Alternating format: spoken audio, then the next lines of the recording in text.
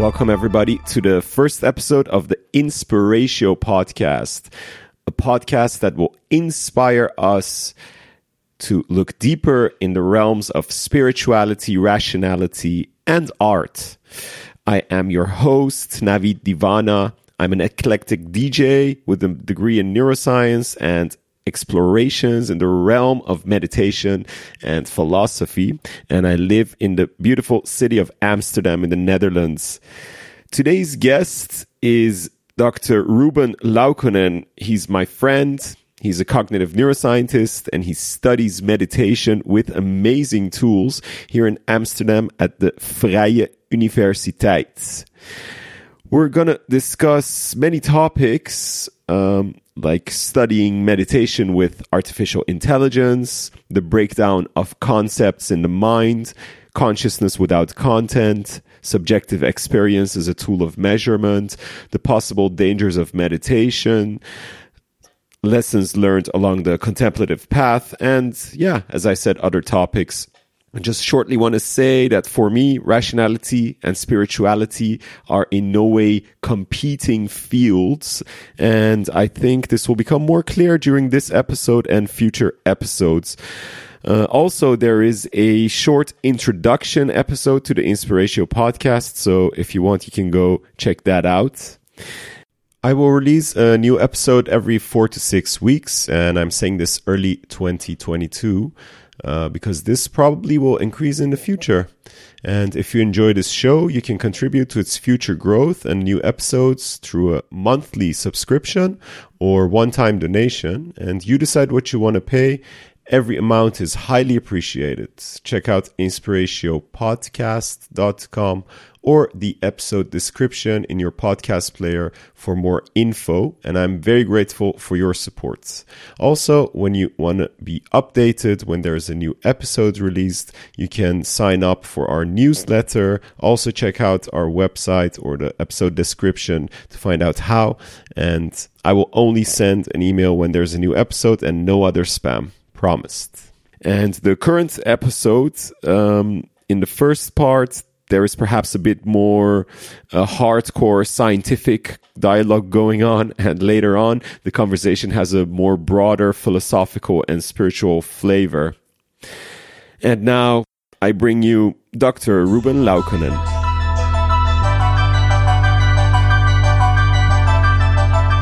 Hey, mate. How are you doing? I'm fantastic. It's an honor to be your first guest on the Inspiratio podcast. Nice.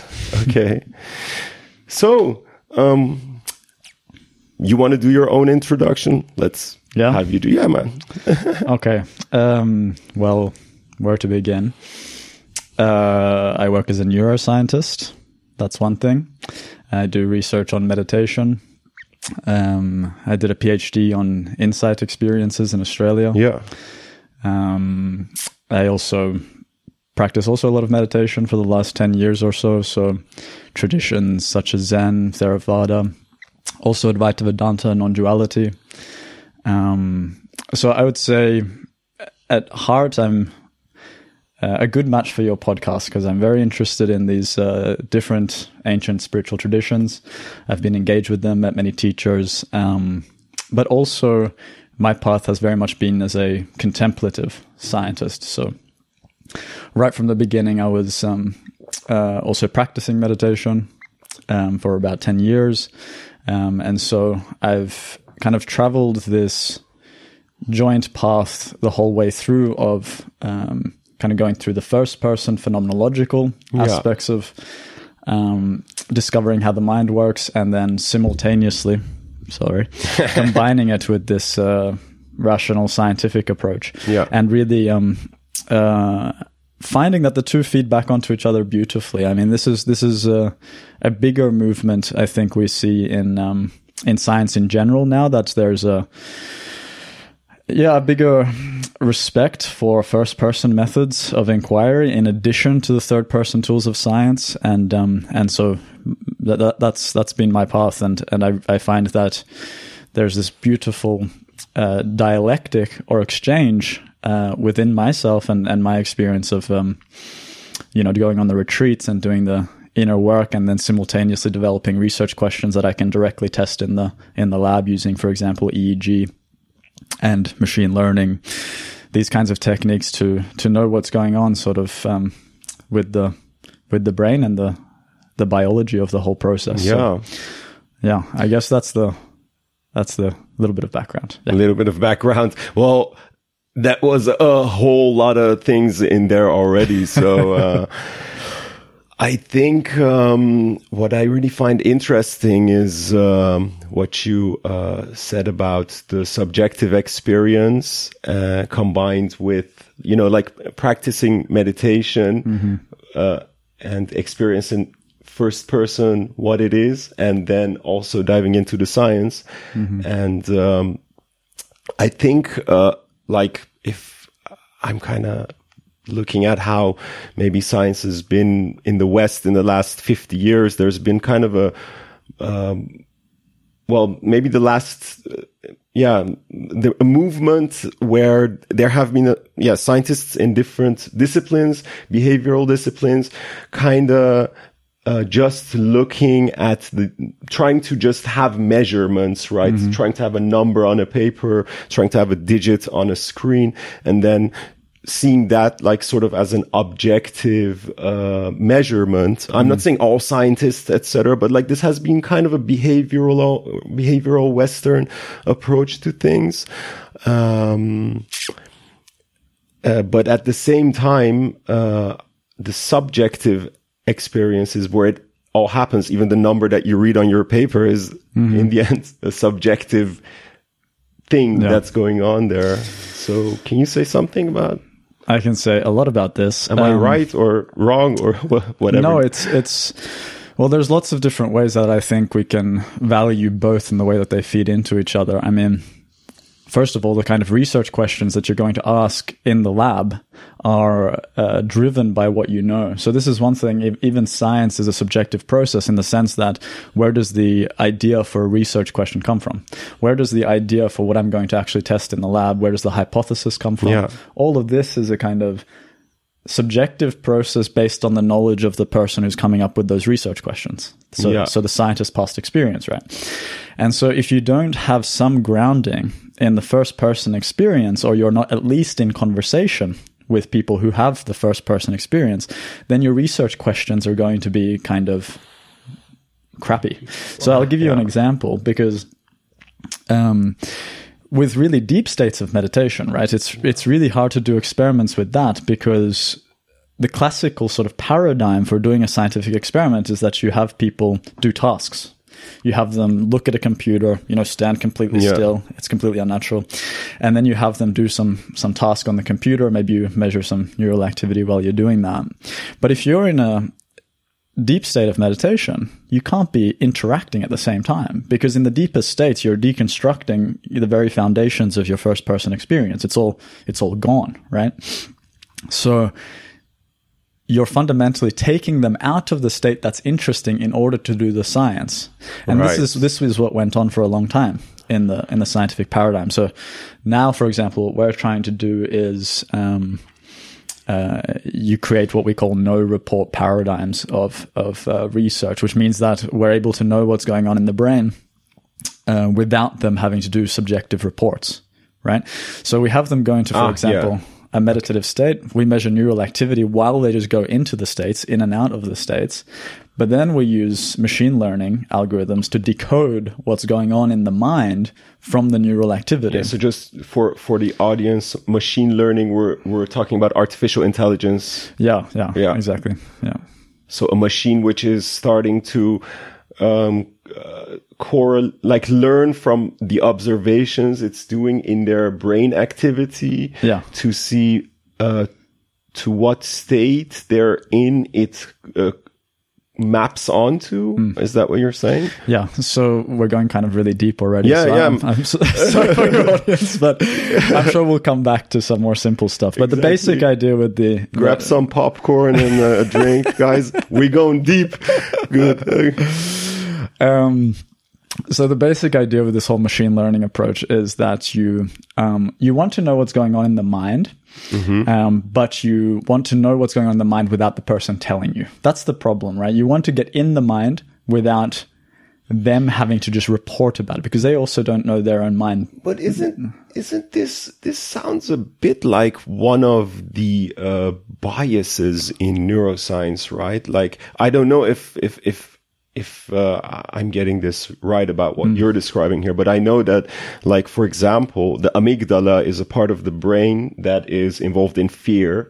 And there has been a point where scientists kind of said, like, okay, we're going to put someone in a brain scanner in an fMRI, and then if we're going to show them some stimulus, some picture or whatever, and if we see amygdala activation, we don't even have to double check if the person was actually experiencing, back to the subjective thing, first person fear, and how can No, this is a great question. You're exactly the right person to talk to about this stuff, because you bring up the things that we need to tease apart really well. Okay. So it's different because here we don't try to localize anything to any particular region of the brain, which from my perspective as a kind of someone who zooms out, I think of the human organism as a kind of very inactive, embodied system where the brain is connected to everything. Anyway, so I'm not someone who's actually interested in zooming in on particular locations in the brain. I mean, it's important work. It's not my thing, though. So what we do with the machine learning is, I'll give you a very simple example of how the whole thing works, so then you get a sense for it. So basically, I could present to you scenes of, for example, trees. I could present trees to you, and you'll have a certain set of neural activity happen in response to that tree. It doesn't matter what, but certain patterns of activity will happen. Yeah. Then I can present your face, and compared to the tree, the patterns of activity will be different. Yeah. Right? Okay. So you'll have two different patterns of activity. Now, what those patterns are is really hard for us to figure out. And so that's why, instead of trying to analyze them to particular regions or something like that, we use a machine learning algorithm that actually picks up on the differences in the patterns. Yeah. So it learns to what your brain looks like when you look at trees. It learns what your brain looks like when you look at faces. And then by having done that, it's able to, in a new situation, tell whether you're looking at a face or a tree without you saying anything. You got it. Perfect. Yeah. There you go. And then, so looking at trees and faces and analyzing that is interesting, and having a machine predicting what you've actually seen, that's really interesting and kind of creepy. I don't know if this is going to be a conversation where we look into the ethics of artificial intelligence, but now now we're talking about things you see, but how do you relate this to meditation? And what is the machine telling us there? Yeah, I mean, there's lots of different ways we can do this, but I'll give you one example of what we're trying to do at the moment. Okay. And I've just finished collecting a bunch of data on this with a lot of meditation experts. But basically what we're doing there, so for instance, when I'm speaking to you now, right, your brain automatically makes sense of the sounds into words. So this conceptualization process happens in this, like, I don't have a choice. You don't have a choice. It happens to you, right? And then comes all the interpretations from also what you hear. So the brain kind of constructs our experience in this sort of extremely rapid way. Yeah. And so one theory of how meditation works, and this is sort of the theoretical work we've been doing as well, is that as you come closer and closer into the here and now, into really deeply the present moment, you're deconstructing concepts, basically. Conceptualization, the tendency to interpret what's happening, slowly just comes down until you reach a state of pure awareness or silence. So there's this gradual deconstruction process that happens. And do you, and then, but we still need the subject to confirm this, right? That they are in a state where there is no more conceptualization. We instruct them to get into that state, and so you find people who have the capacity to do these things. How do you know? Like, I'm trying to be very skeptical here, because I from first person experience and from conversations with people, I do believe that it's possible to get in states like that. Yeah. But still, how do you measure this? Well, that's what we're trying to do. We're trying to specifically test if what they're saying is true. And I can tell you why or how. Okay. So you get people, you instruct them to go into the state. But the interesting thing is, are they actually getting into the state? And what we mean by this state can be different, depends on the meditation technique they're doing. But on the most advanced kind of wild level is that they enter a state where there's no conceptualization, where they go beyond the brain's tendency to project everything, project ideas, project concepts. And we want to see evidence of that. We want to see objective evidence. Because me as a meditator, you as someone who talks to these people, we kind of know that these states kind of exist. But we want to see if it's actually the case from a objective third person perspective. So what we can do is we teach the machine learning algorithm how to know when your brain is experiencing concepts. Right? So in the same way that we do the face and the house, those elicit two different patterns of neural activity, right? And the machine learning algorithm can tell you that those two patterns are different. So you are experiencing those concepts as separate entities in the brain because they look different in the brain. Yeah. But by definition, and this goes for words, right? So if I say a word like, let's just say it sounds, and I say tree, and then I say fire. Yeah. Those are two very different experiences from the brain's perspective, and also for you, because they're two different concepts. Okay. And so they look different in the brain. Do they really go, like tree and fire, are we at a level that we can really distinguish the activity that's really like related to tree and to fire? We can go much more detailed than that. We can distinguish between the number 1 and the 1 and 2.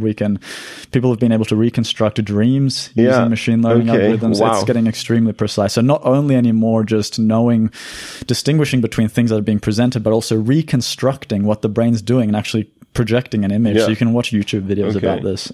Just watch out a little bit for that cable when you...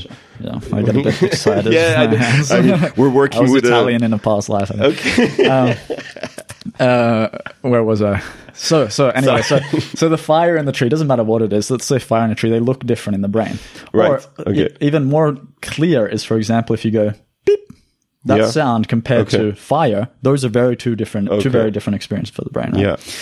So now if you're going into a deeper state of meditation where all your sense of interpretation is going away, then these two things that looked really different in the brain at one moment should actually start to look really similar. You see?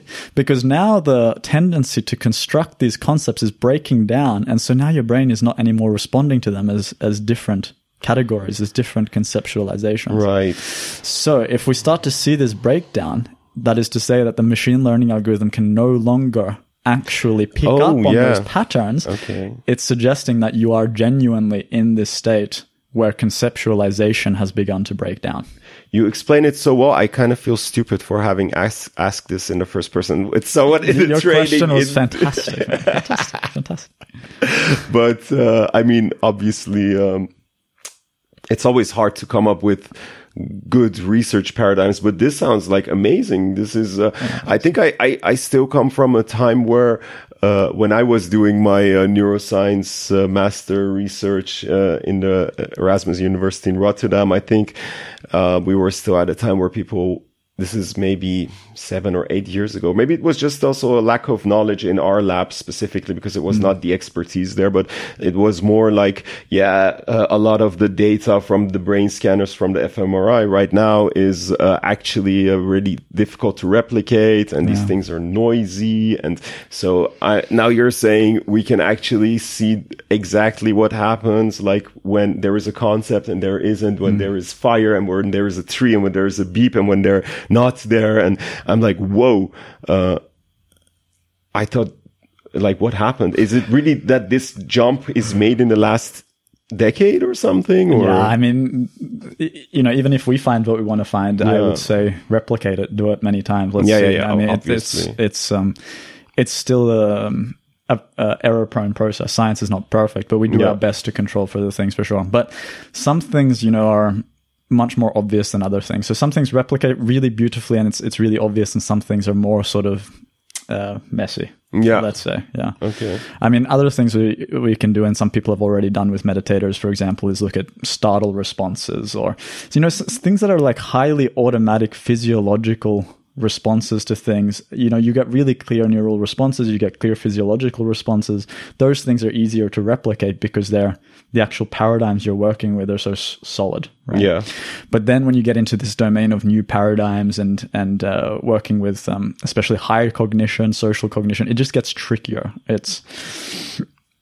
And then you get into the domain of more individual differences you have to deal with. And as we were saying before, there are so many issues about the specific context that you run any experiment in, because one experimenter might lock the person's head in completely into something to keep them completely still. Another person might be in a nice, comfortable room doing the same experiment, and then all of these things can affect the consistency of the data. So that's why when you get people across different labs trying to do the same experiment, unless they do it exactly the same, it's hard to say whether it's an issue of specifically the data replicating or just a failure of the scientists to replicate the conditions, which also says something about how interesting the effect is. I mean, if it doesn't replicate across two different labs, then maybe the effect is so weak that we shouldn't even care about it. Right. Yeah. But I don't know if you answered this, but so it's not the machines have a resolution which is good enough to rely on. So the brain scanning techniques are now so precise that they can really specify. Well, I think what's been improving is actually how we can decode the information that we get from the device. So, for example, the EEG or fMRI, these are things we've been using for a long time. The EEG hasn't changed much for a long time. But what's getting better is the algorithms. What the EEG is and fMRI. Yes. Well, I don't do fMRI much, but EEG is electroencephalography. So basically, this is where we put electrodes on the head, sometimes more, sometimes less, and we basically just measure the spontaneous electrical activity from the scalp of the head. Okay. Yeah. So each of these electrodes picks up different kind of activity, sometimes from different sources in the brain, and then we get this really nice electrical activity over time, and then basically we analyze what happens in the brain at different time points during different kinds of activities and all that. So the interesting thing is that EEG is a very rough way of measuring. It's kind of just measures. It doesn't even give it doesn't generate a picture of a brain with parts lighting up like fMRI does. So EEG is just like the waves of certain parts and stuff. And obviously, of course, something like artificial intelligence, machine learning is ideal for picking up, significant data differences from things that in maybe our eyes would be more difficult to analyze with normal programming or something. Yeah. So this is the advance, I think, at the moment, indeed. Being able to make sense of this weird squiggly lines that each of these electrodes produces. So, so going back, the people... wait, you were explaining something about... Where were we, actually? So going back to meditation, someone in a state of no concept, what have you learned so far? I mean, now I haven't got all the data yet, it's still in the process. And it's also one of these things that we really need to find the most advanced meditators that we can, because... the other thing that science relies on is getting these populations of people and then looking at group averages and so on. But what's ideal really is getting people who are extremely advanced, who can do these things really on demand, and then just replicating them, I think even better with a few individuals who are really, really advanced. So at the moment, I'm doing more this sort of group average, let's say I've got 30 meditators, 30 experienced meditators. How do you know who's really the expert? How do you know who can actually do the states that they're doing? I mean, this is super hard to do for science. I mean, it's like trying to objectify spiritual advancement or spiritual skills. I mean, it's super tricky, but we're making progress on that. But that's just to say that I think the most interesting things I'll have to share are going to be actually next year, because towards the end of this year, I'm getting some really very advanced meditators that I can work with. And I think there we're going to find some really radical things. So nice. Yeah. And where are you getting these advanced meditators from? Like, is it something that fits the stereotype? Like, is it people from actually like regions like Tibet and stuff, or are there also here in the West people who are... Yeah, I think you'd be surprised. Now it's because meditation and spiritual practices are so much more widespread than they once were. Yeah. Now it's possible to find whole populations of expert meditators even here in the Netherlands. So, but we do have to kind of open our scope a little bit to find, I think, the really rare cases. I mean, but by definition, the most advanced people are going to be rarer, and then they could be anywhere in the world.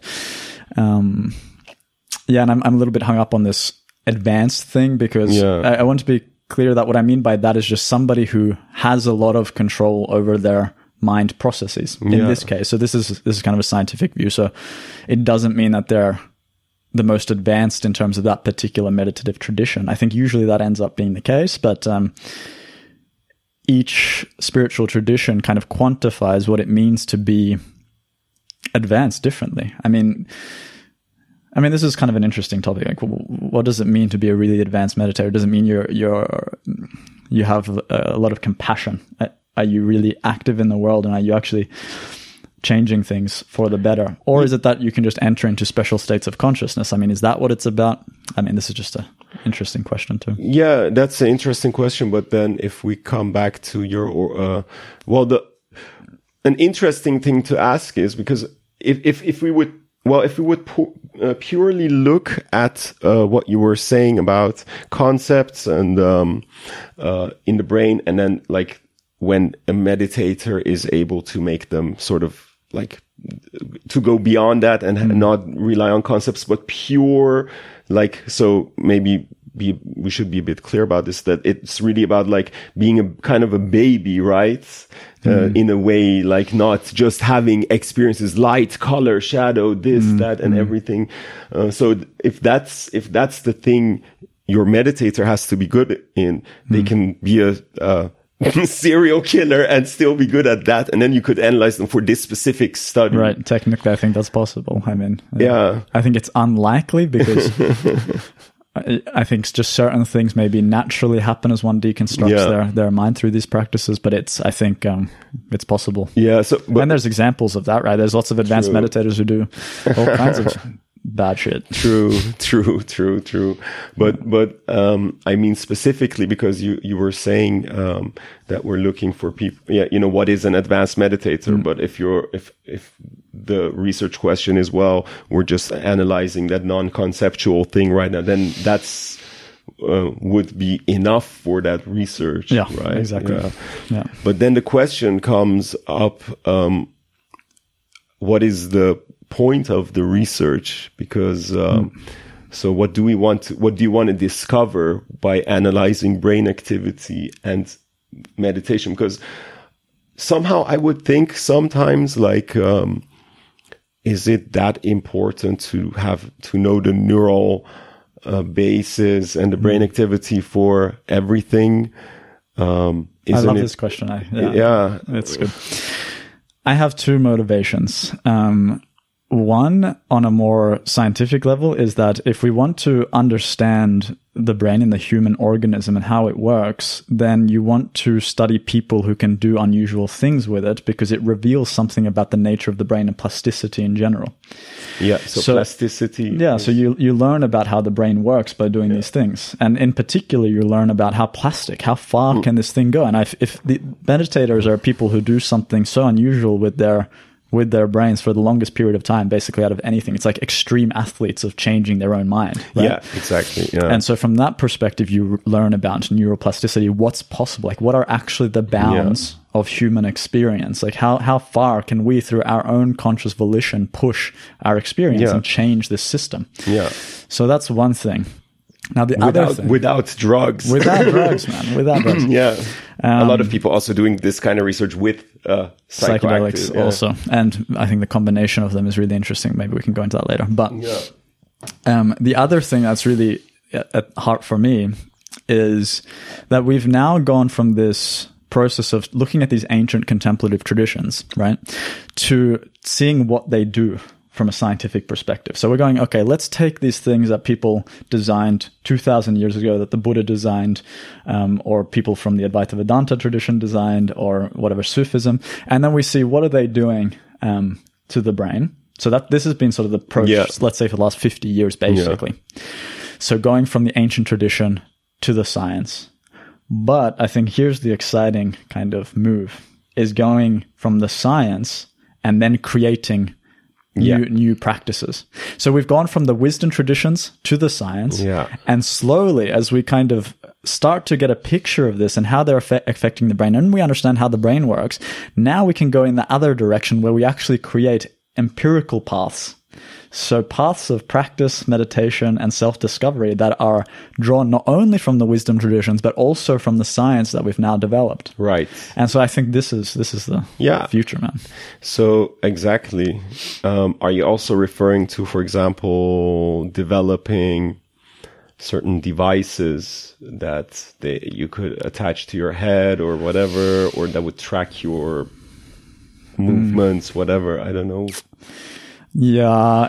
And then they would give you feedback. Or sure. I mean, that's not the way I'm sort of picturing. I mean, I know there's a lot of this. It's a perfectly reasonable idea. And there's a lot of this neurofeedback sort of stuff happening. Yeah. I am working on some of this stuff too.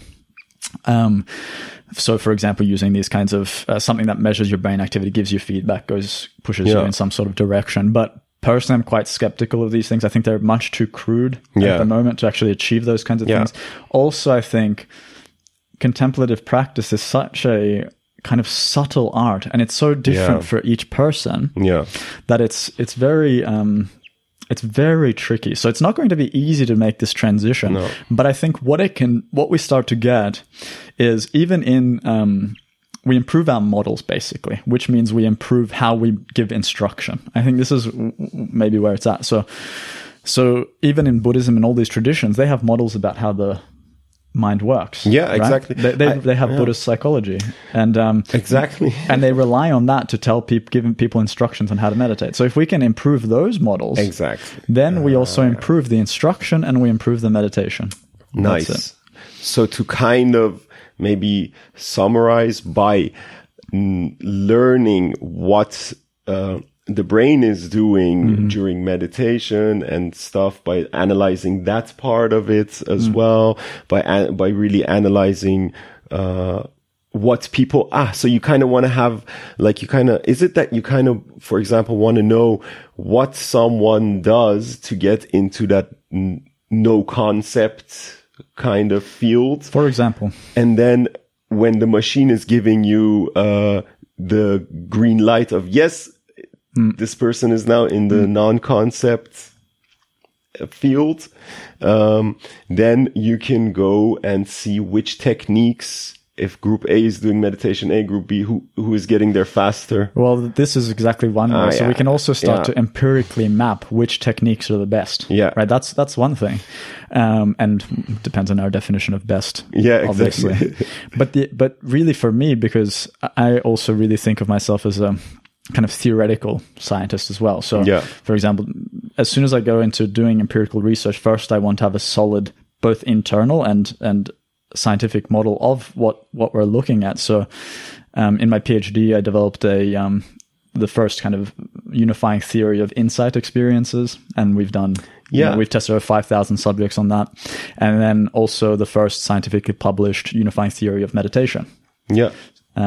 So now that we have these scientific models that are built from how we understand the brain works, then we can start to use this model to create instructions for how to practice. Because if you know how these meditation techniques are working, and you know how you have a decent idea of how the brain works, then you can kind of put these things together and be like, okay, but there's a simpler route. You just go this way. You just practice this first, then you practice this first, then you do this, and then you achieve your goals. And I think that's what I'm trying to do. Yeah, exactly. Interesting. And the machines just help here to kind of get that confirmation of, is the person actually in that state which was desirable, because you're not going to maybe wake them up wake them up, they're not asleep, but you're not going to like get them out of their practice. Right. Well, you develop the model, then you come up with a hypothesis to test, okay, does this work the way we expect it to work? And then you see if it works. So this is the other thing. You develop these new, let's say, meditation practice. Let's say we from a combination of the wisdom traditions and the science, we develop a new meditation practice, or a process, a kind of scheme of training. You want to have that built from an empirical and wisdom foundation, but then you also want to test it. So it's iterative. So now it's not dogmatic either. It's like, if I come up with a way of doing something, I can have people go through it, but then you can also test and see if it actually works. Yeah. So then you have a way of kind of getting iterative feedback to refine these paths, and we can get really precise about this. And, it's not that you're trying to cast a blanket over all people, because different practices are going to work for different people at different stages of practice as well. But all of this can, in theory, be empirically mapped out. Right? Maybe you want to move it down a little bit again. It's floating away from me, or I'm sinking, one or the other. There we go. Perfect. Cool. Yeah, guys, I'm not yet very rich from this podcast and my life as an artist, so my mic stands are still could be improved here and there, and just ignore the tie rips here also. And next time you see Navid, he's going to be in a super fancy studio with a full Joe Rogan setup, right? So. Joe Rogan setup, for sure. Except cooler. Cooler, yeah, obviously. I mean, that guy's getting old too. Well, actually, it's funny. I kind of feel like Joe Rogan, if you mention him, he's been, really definitely like people like Joe Rogan, Sam Harris, now Lex Friedman have been really inspirational for me to, like the last 5 years or 6, no, longer even.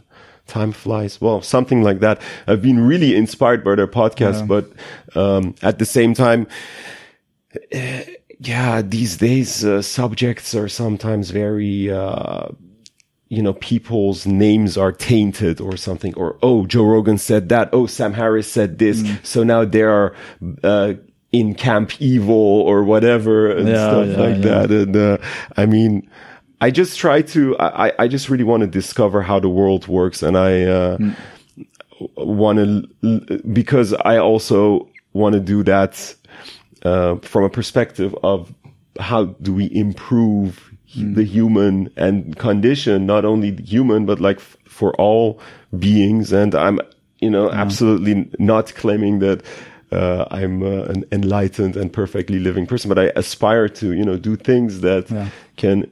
And I think those other podcasters, they all also kind of try to do that. And sometimes they get it right, sometimes they get it wrong. And as long as you're able to admit when you're getting it wrong. For sure. And it's about the intention. And I think that's also why I'm here with you, because, I really feel that your intention for doing this is in the right place. Thanks. And I think also inspiration, man. It's spirituality, it's rationality, and inspiration. So it's all the good stuff. Definitely.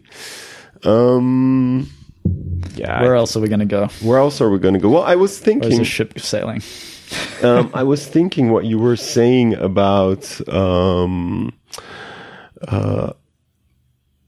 that Buddhist traditions actually have where sciences are sciences in themselves. That was exactly what came up in my mind when you started talking about it. Like when you said, well, now we have a scientific way to check which practices work better and not. And I was thinking, well, actually, a lot of science was already done back then, maybe combined with philosophy, etc. But they have certain terms in Buddhism that require complete, one word for a certain state in meditation that can be analyzed really deeply to see the observer looking for itself and not finding itself, and the mindfulness and loving kindness and compassion. All these terms are much deeper than a lot of us understand, maybe. Absolutely. Can I say some things about this? Yeah, definitely. Because as exactly as you say, like, I mean, Buddhist psychology is huge, and this is just one wisdom tradition. I mean, they've mapped this space with ridiculous precision. Yeah. They've tested it. They've worked on it. So in trying to develop these sort of empirical paths, I don't think we're taking away from what they've done, but it's a different approach. And I can tell you why, because what they've done, and what this is, I think, why people conflate models of the East and West a lot. Because models of the East tend to be phenomenological models. They're maps of subjective reality.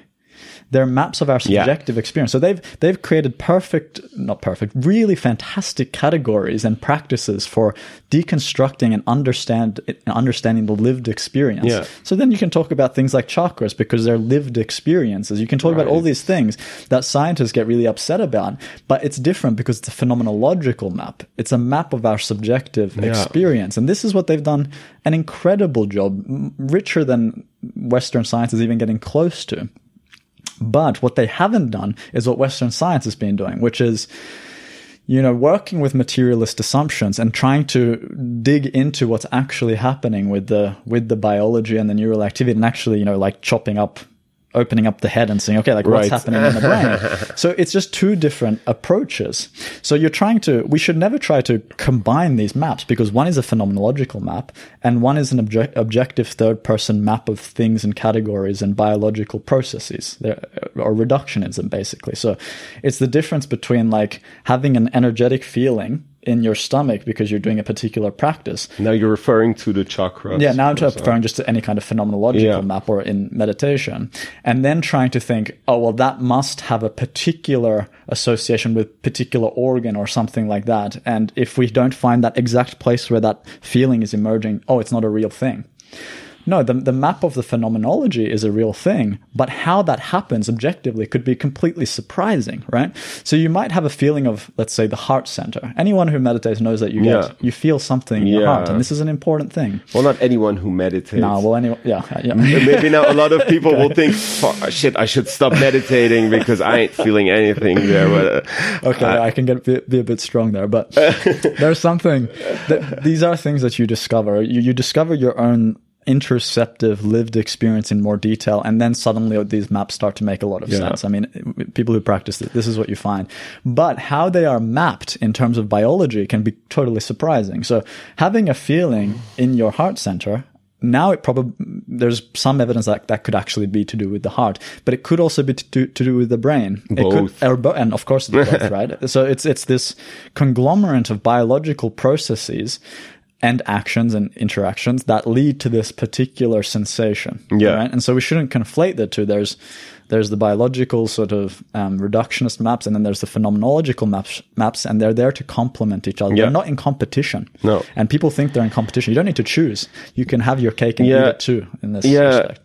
And it's two different fields. Like the thing is, if you have brain activity and you have experience, like, even if you don't have any meditation practice, you can just stare at a color for a few minutes and then just really try to focus on it. And then the color, you will kind of see that it's a phenomena, and it is first you'll try to analyze it. Maybe, this is the color green. Well, I see the photons, etc. But that's just all the analysis, and that you can explain what is happening in the brain. But that's one cogwheel turning, and then we have the cogwheel of experience of this interface we're in right now. Yeah. It's kind of like having the screen of a computer and never having, like, if you've never followed and you see all the icons and all the programs are running, and at one point you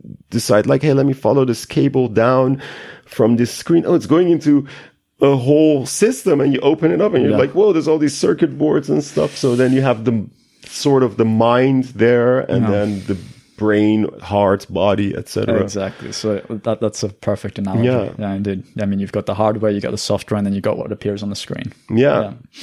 But then one thing, though, that you said about that,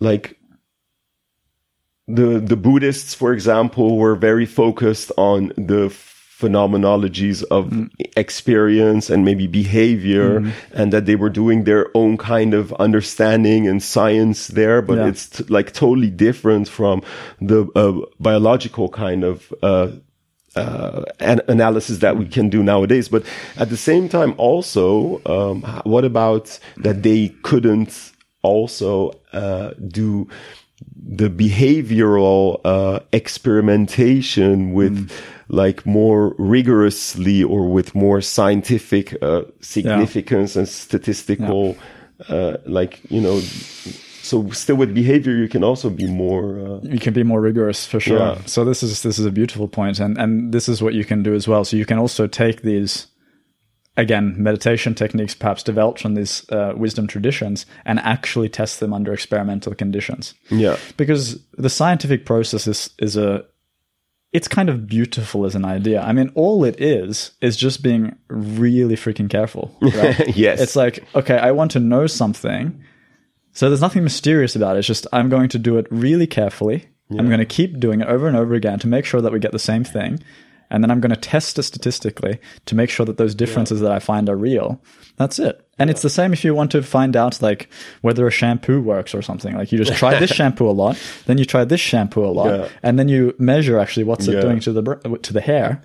Exactly. And you get the result. I mean, it's the same thing. You just apply it to any phenomena in the world. And so you get this, so this sort of scientific attitude within reason is really a beautiful mechanism that we can apply to also improve contemplative practices. But when I say that, I also want to acknowledge that when it comes to meditation, it's and also self-discovery, it's there's this deep part of it that is also an art, and that is developed through expertise. So I don't think we're ever going to replace, for example, the teacher.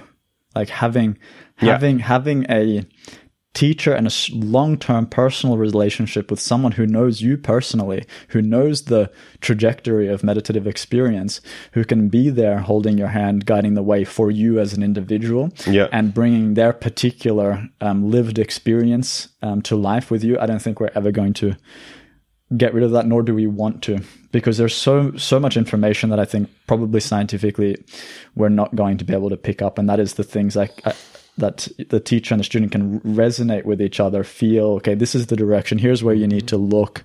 All of this is so important still. So it is. And at the same time, to be the devil's advocate, I'm thinking, isn't that a kind of an unscientific thing to say that we will never replace the teacher with a, I don't know, robot? But why would we want to also? I mean, because you can bring the teacher into the scientific process, because what you may find, and I would put my money on this, eventually you find that as it goes with psychotherapy, it's less about in many cases, it's actually less about the tool and more about the person and the relationship.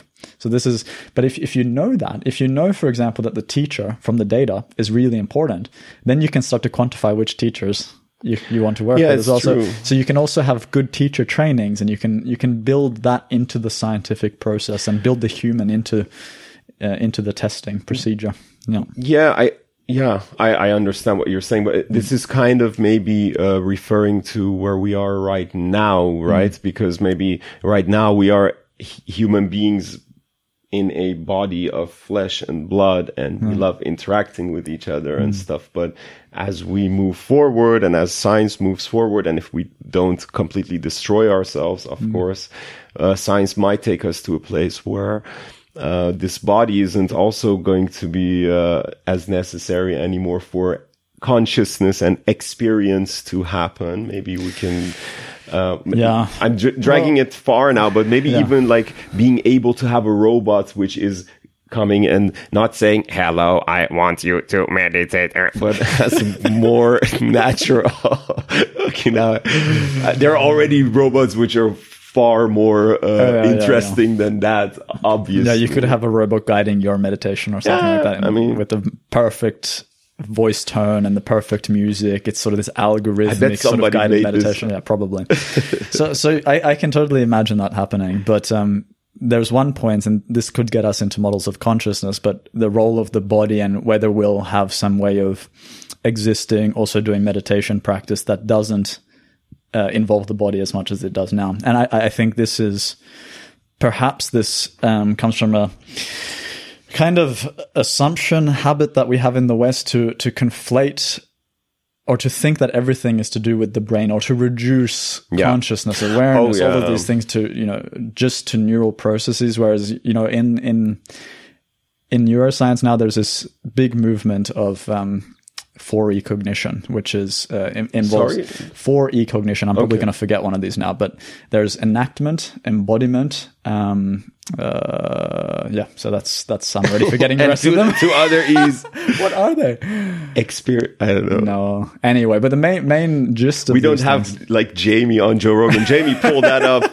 There's no Jamie, dude. But it also counts one of those things. It's like, I'm going to forget what they are, and so then automatically I forget. This is sort of this suppression thing that happens in the brain. But anyway, so what this movement of 4E cognition, the two things that I anyway pay most attention to is embodiment and enactment. That is to say that the brain is not something that's separate from the body. It's something that we've reified into an object as separate. We've just drawn some somewhat arbitrary lines around this particular organ, and then we're like, okay, it's all happening here, right? Yeah. And this comes from this real habit of reductionism. But really what we know is just think about it. If you take that little organ and you just put it in a room by itself, a dark room, nothing's going to happen there. Nothing's going to do nothing. Yeah, it's useless, right? So it's through the embodiment, the nervous system, and the interaction with the world and each other, our social relationships, our culture, everything that we do, that gives rise to the kind of consciousness that we have. And so this experience isn't reducible. It's not something I think we can upload onto a computer or something like that. That last one, I'm not so sure of, but I think before we can even upload it to a computer, we have to maybe be sure that we are actually uploading the consciousness into the computer instead of the computer just pretending because of all the machine learning that it has done, and where the lights are out, right? Like where there's just a zombie world, and the machines are pretending they're conscious and the human race is gone. And, I mean, you paint a good picture there. But one thing I would even be maybe careful to formulate it in a way to say, and I'm pretty sure you probably agree with me on this one, but it's just the way you said it, like, to give rise to consciousness. Like we have the brain and the, all the organs attached to it and all the sensory systems and the whole body basically and the world interacting. And that gives rise to consciousness.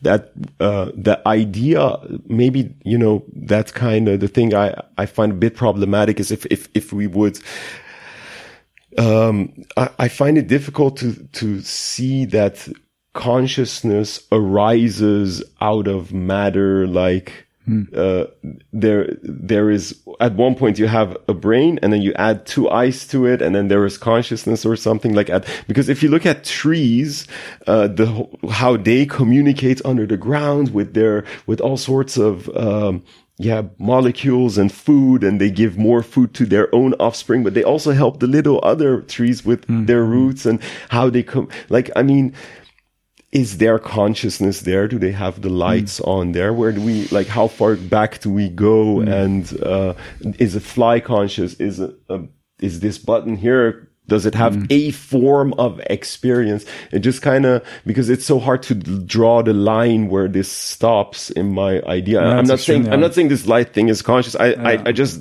don't know where experience starts, and to say it just arises. I don't think that's what you were saying, but that's kind of the thought that. No, indeed. And this sort of spectrum of the evolution of consciousness, the potential that consciousness is something that's evolving in a process, and that maybe it popped up at some point. It's an interesting thing. And what comes up for me there is that I'm not sure if I'm going to be able to articulate this, but consciousness and what we conflate with consciousness is a lot to do with the contents, the actual things that happen in conscious experience, right? Oh, yeah. So this is a lot to do with the richness of the aspects or the things that are happening in our conscious experience. And this is what this sort of highly evolved brain that we have allows us to do because of conceptualization.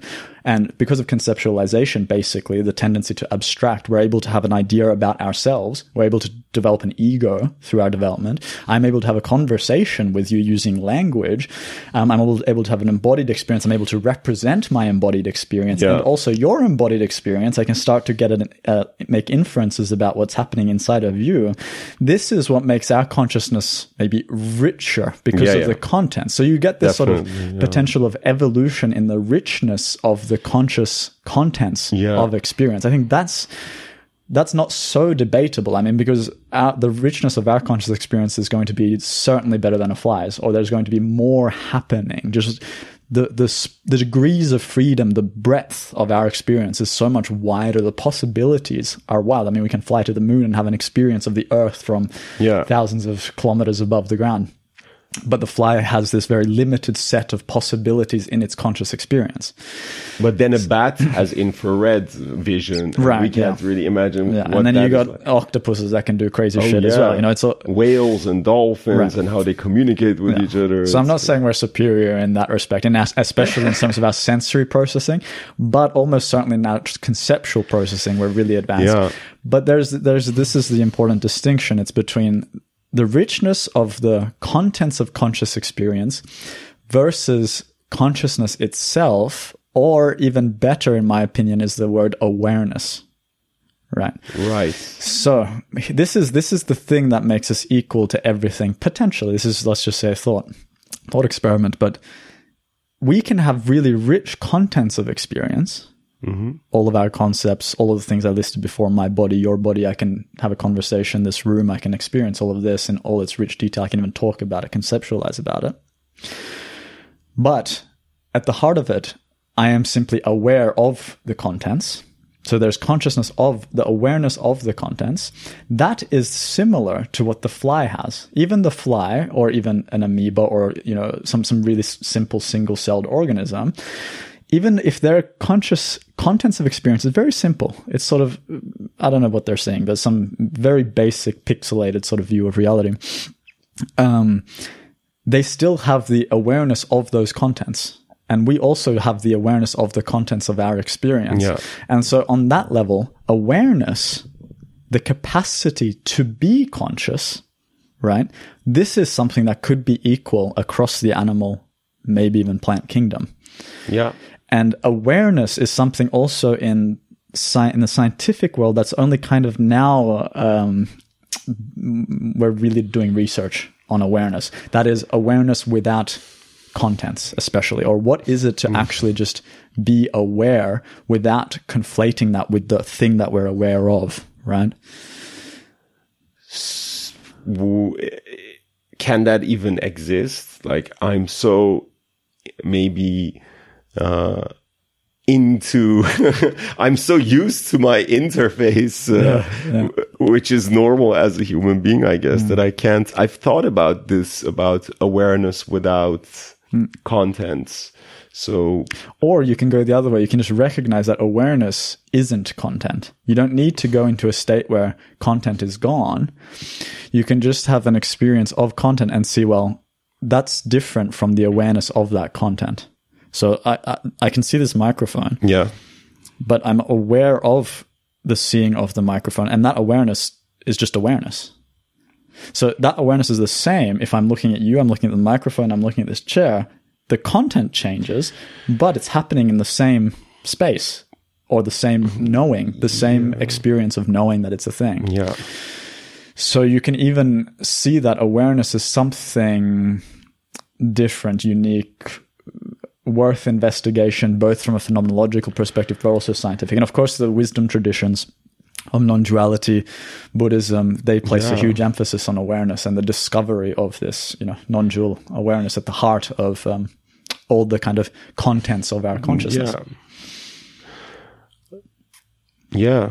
That's a lot. Sorry. I was thinking where I wanted to hook on. Well, I think the thing is, if you remove all content, you were trying to make me not go down that path, but I just don't see another path.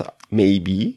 Well, if the thing is, if you imagine that there is really no signal, no piece of color, no little thought, no dream, no smell, nothing. Aren't we then just like unconscious? Like, like someone under anesthesia? Like, I've been under full anesthesia, and that was really like, the doctor, he put a syringe here, and then I was looking at my mom's face, and then I felt like I was a kid then, a cold stream going up, and when it hit here, I was gone, and then I was immediately awake again, and it was beyond the surgery. It was like nothing had happened in between. So, well, it's a beautiful analogy, the anesthetic, because that is a kind of a drug-induced deconstruction. Everything just disappears. Yeah. The tendency for the brain to create, the embodied brain to create our subjective experience, slowly melts away and we disappear. It's similar as we go into deep sleep, right? Yeah. But so then you dream at one point, maybe. In the REM sleep phase, you dream. But what they say in the wisdom traditions, right? And I've interacted with a lot of meditators who do this, also speaking somewhat from my own experience.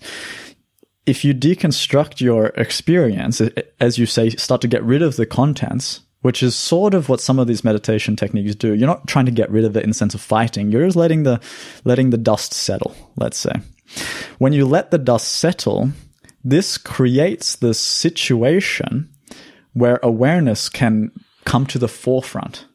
Instead of being sort of the background knowing of your perceptions, by bringing the perceptions into stillness and peace and silence and ease and letting go of our constant habitual tendency to conceptualize, then this awareness, because there's nothing left to distract the system, awareness comes online and becomes discovered, you could say.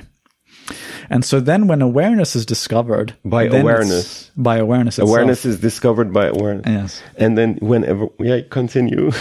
Well, this is the idea. So just as your intuition was that it helps to reduce these contents, but then you said, okay, then you end up unconscious. And that's possible too. It's actually possible to deconstruct yourself all the way until you go unconscious. This is called cessation. Well, nirvana, right? The term nirvana, isn't that referring to that in Buddhist tradition? Like the full enlightenment could mean complete light, but it could also mean complete darkness in a way. I don't know. Yeah, beyond both the ideas of light and darkness, you could say. So it's such an absence of our usual conceptualization that it does. It's that's why they talk about the unnameable, the unconditioned, the unknowable, the beyond. These kinds of words are there to capture that. But in allowing the system to deconstruct to such a state of discovering nirvana, let's say, or let's just call that the beyond the concepts, beyond the habits of the mind, then the question is, what remains? What is positively actually present after that happens, and when reality reconstructs and you are able to watch reality reconstruct from the perspective of the beyond, of awareness itself? Whoa. This has seriously been a topic I've had different ideas about, but it never really, I don't know, you made it kind of land that there is something to find there. At one point, I just found it too difficult. Like, I do different meditation practices as, both for what people would say just to become a better person or have less stress, but also mainly like to discover some things in the mind, like, all these traditions do, like using the subjective experience to learn about the interface. But I couldn't see a way to say anything meaningful about this. But you just did sort of. I'm glad it landed a little bit. Yeah, a little bit. And the beautiful thing about it is, from the perspective of the brain, but also these wisdom traditions, all that is there is already there. Yeah. And because the brain is constructing everything away from the here and now, basically what the brain is doing is creating abstractions based on the past. I mean, in order to have any experience, the brain uses past experience to build the current moment. Yeah. Literally every experience that we've had is constructed based on the past. Yeah. So when people say, just be in the present moment, actually, this is this thing. There is no such thing as the present moment. both from the deep perspective of these wisdom traditions, but also from science, we know that we also go beyond the present moment, because the present moment, as we usually conceptualize it as our sort of sensory experience, our experiences of the body, these are also concepts. Actually, they're actually also abstractions of the brain. And so somehow the system, and this is the sort of, we all hear "be here now," as the famous book by Ram Dass just says "be here now." That's it. But that's kind of this sort of wild ideal, because from the brain's perspective, being in the here and now is annihilation. Maybe it should just be. Even be. I mean, but it's a perfect ideal because you can never achieve it, and to achieve it is to disappear, because to be here now, to be truly here and now, is to not exist on some level. Yeah. But what does exist? That's sort of because your concept of you as a human being is gone. Right. Yeah, this kind of reminds me also of the things people kind of describe when they Terence McKenna, he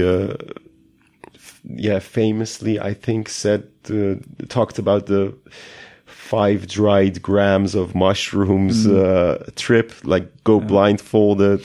The heroic dose. Yeah, eat 5 dried grams of mushrooms, all the psilocybin, exactly, will get you to a point where after, like, you go into, there is no more person tripping, it's just one trip, and then the trip gets into realms that otherwise would never be even reached. And I think a lot of people, maybe I've never even heard people actually deeply describing it. They just, it kind of becomes, at one point, they just go like to the things I've heard, at least, like from, so first there was maybe a little bit of a trip, and then I was gone, everything was gone, and then they described the landing back. Yeah, exactly. And that's when this is the same with advanced meditators, because eventually you go beyond the effable into the ineffable. You're going into realms of experience that are no longer comprehensible based on the concepts that we have. We simply do not have, and this is something Terence McKenna talked about a lot. He wanted to create a new language because he's like, our language is too constrained to this sort of flimsy layer of our conscious experience, that as soon as you expand outside of this basic scope that we're constrained into now, we just simply don't have the ideas, we don't have the concepts, the models to be able to make sense of it. And so in some way, we not only, in order to talk about these things, we actually need to expand our conceptual space entirely as well. So it's not only expanding our conscious experience, with it has to expand the mind. The conceptual lingual space also. Yeah. Well, this is interesting because there are other things that go well beyond language, of course, and well beyond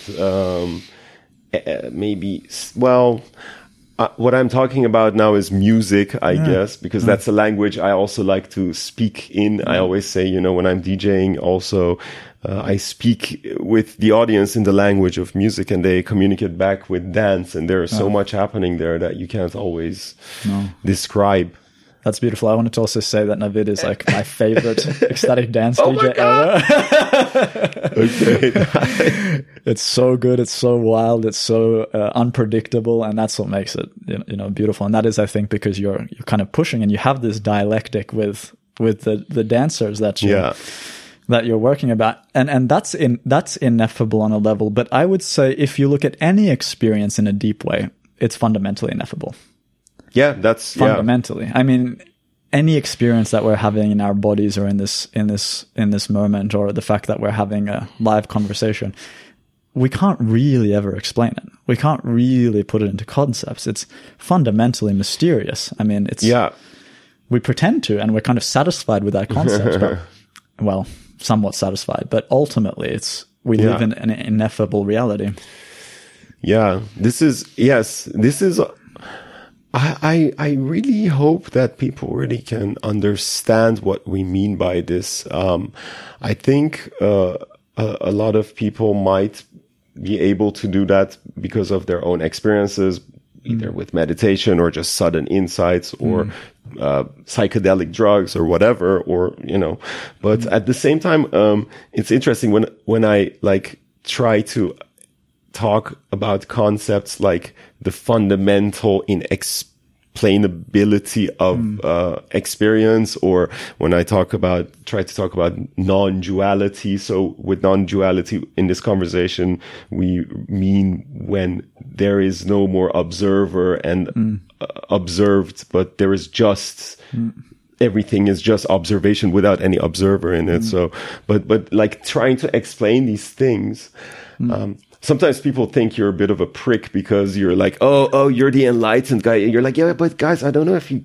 get what I mean. You know, they're like, yeah, okay, someone has meditated now and now has become enlightened, and ooh, you've seen reality.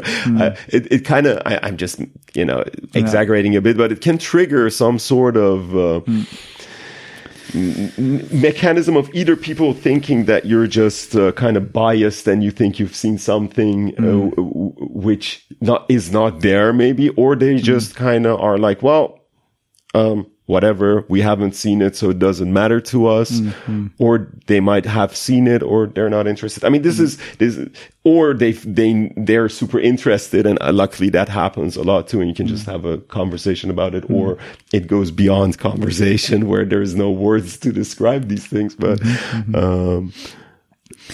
I don't know. What's your experience with this? I never try to talk about these things. If they come up, I allow them to come up. But everyone's traversing these things in different ways. And for some people, the discovery of this thing called non-dual awareness isn't what they're interested in. It's not necessarily on their path now, maybe not even later, or maybe it is something that they're on their way towards.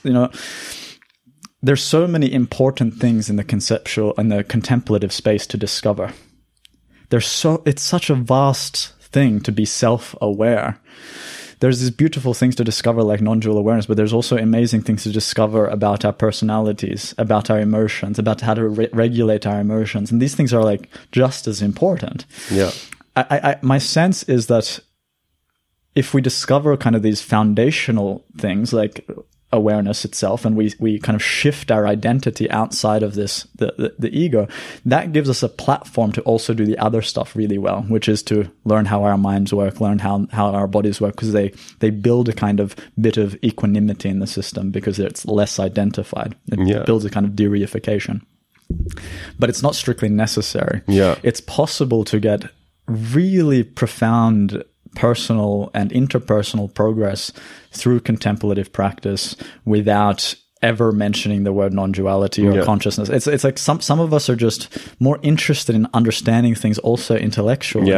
But other people, if they're in a devotional path where they have a guru and they're just devoted, they can go super far just through a different route of the system. It's through their surrender, through their open-hearted service, that the system is able to transform. Ultimately, I mean, because what we do want to eventually do, I think, is to transform the system fundamentally so that we are free of suffering, and then we can free other people from suffering. Right? So for some people, the analytic part is just not important. Also, it's true. Well, that's fine too, I guess. I mean, eventually, because if the goal is to have a society of human beings and other creatures, etc., where there is suffering is drastically reduced, then the people who are interested in what else is there in the mind to discover can just go down that path. And if it's good enough to learn what it is to be a good human being and be able to do the things you're interested in and not cause harm, that's good, I guess. The thing with not suffering or a world without suffering brings up a kind of a different topic in my mind, because I was having this conversation with someone from ecstatic dance. So ecstatic dance is where I DJ for people who don't know it, and it's really a free form of dance. People come like completely sober to dance for 2 hours without speaking with each other, and I just go anywhere with the music, from very ambient-y, trippy stuff to world music, up tempo, really hard shit. I like to go. Some DJs maybe go a bit this. I can confirm.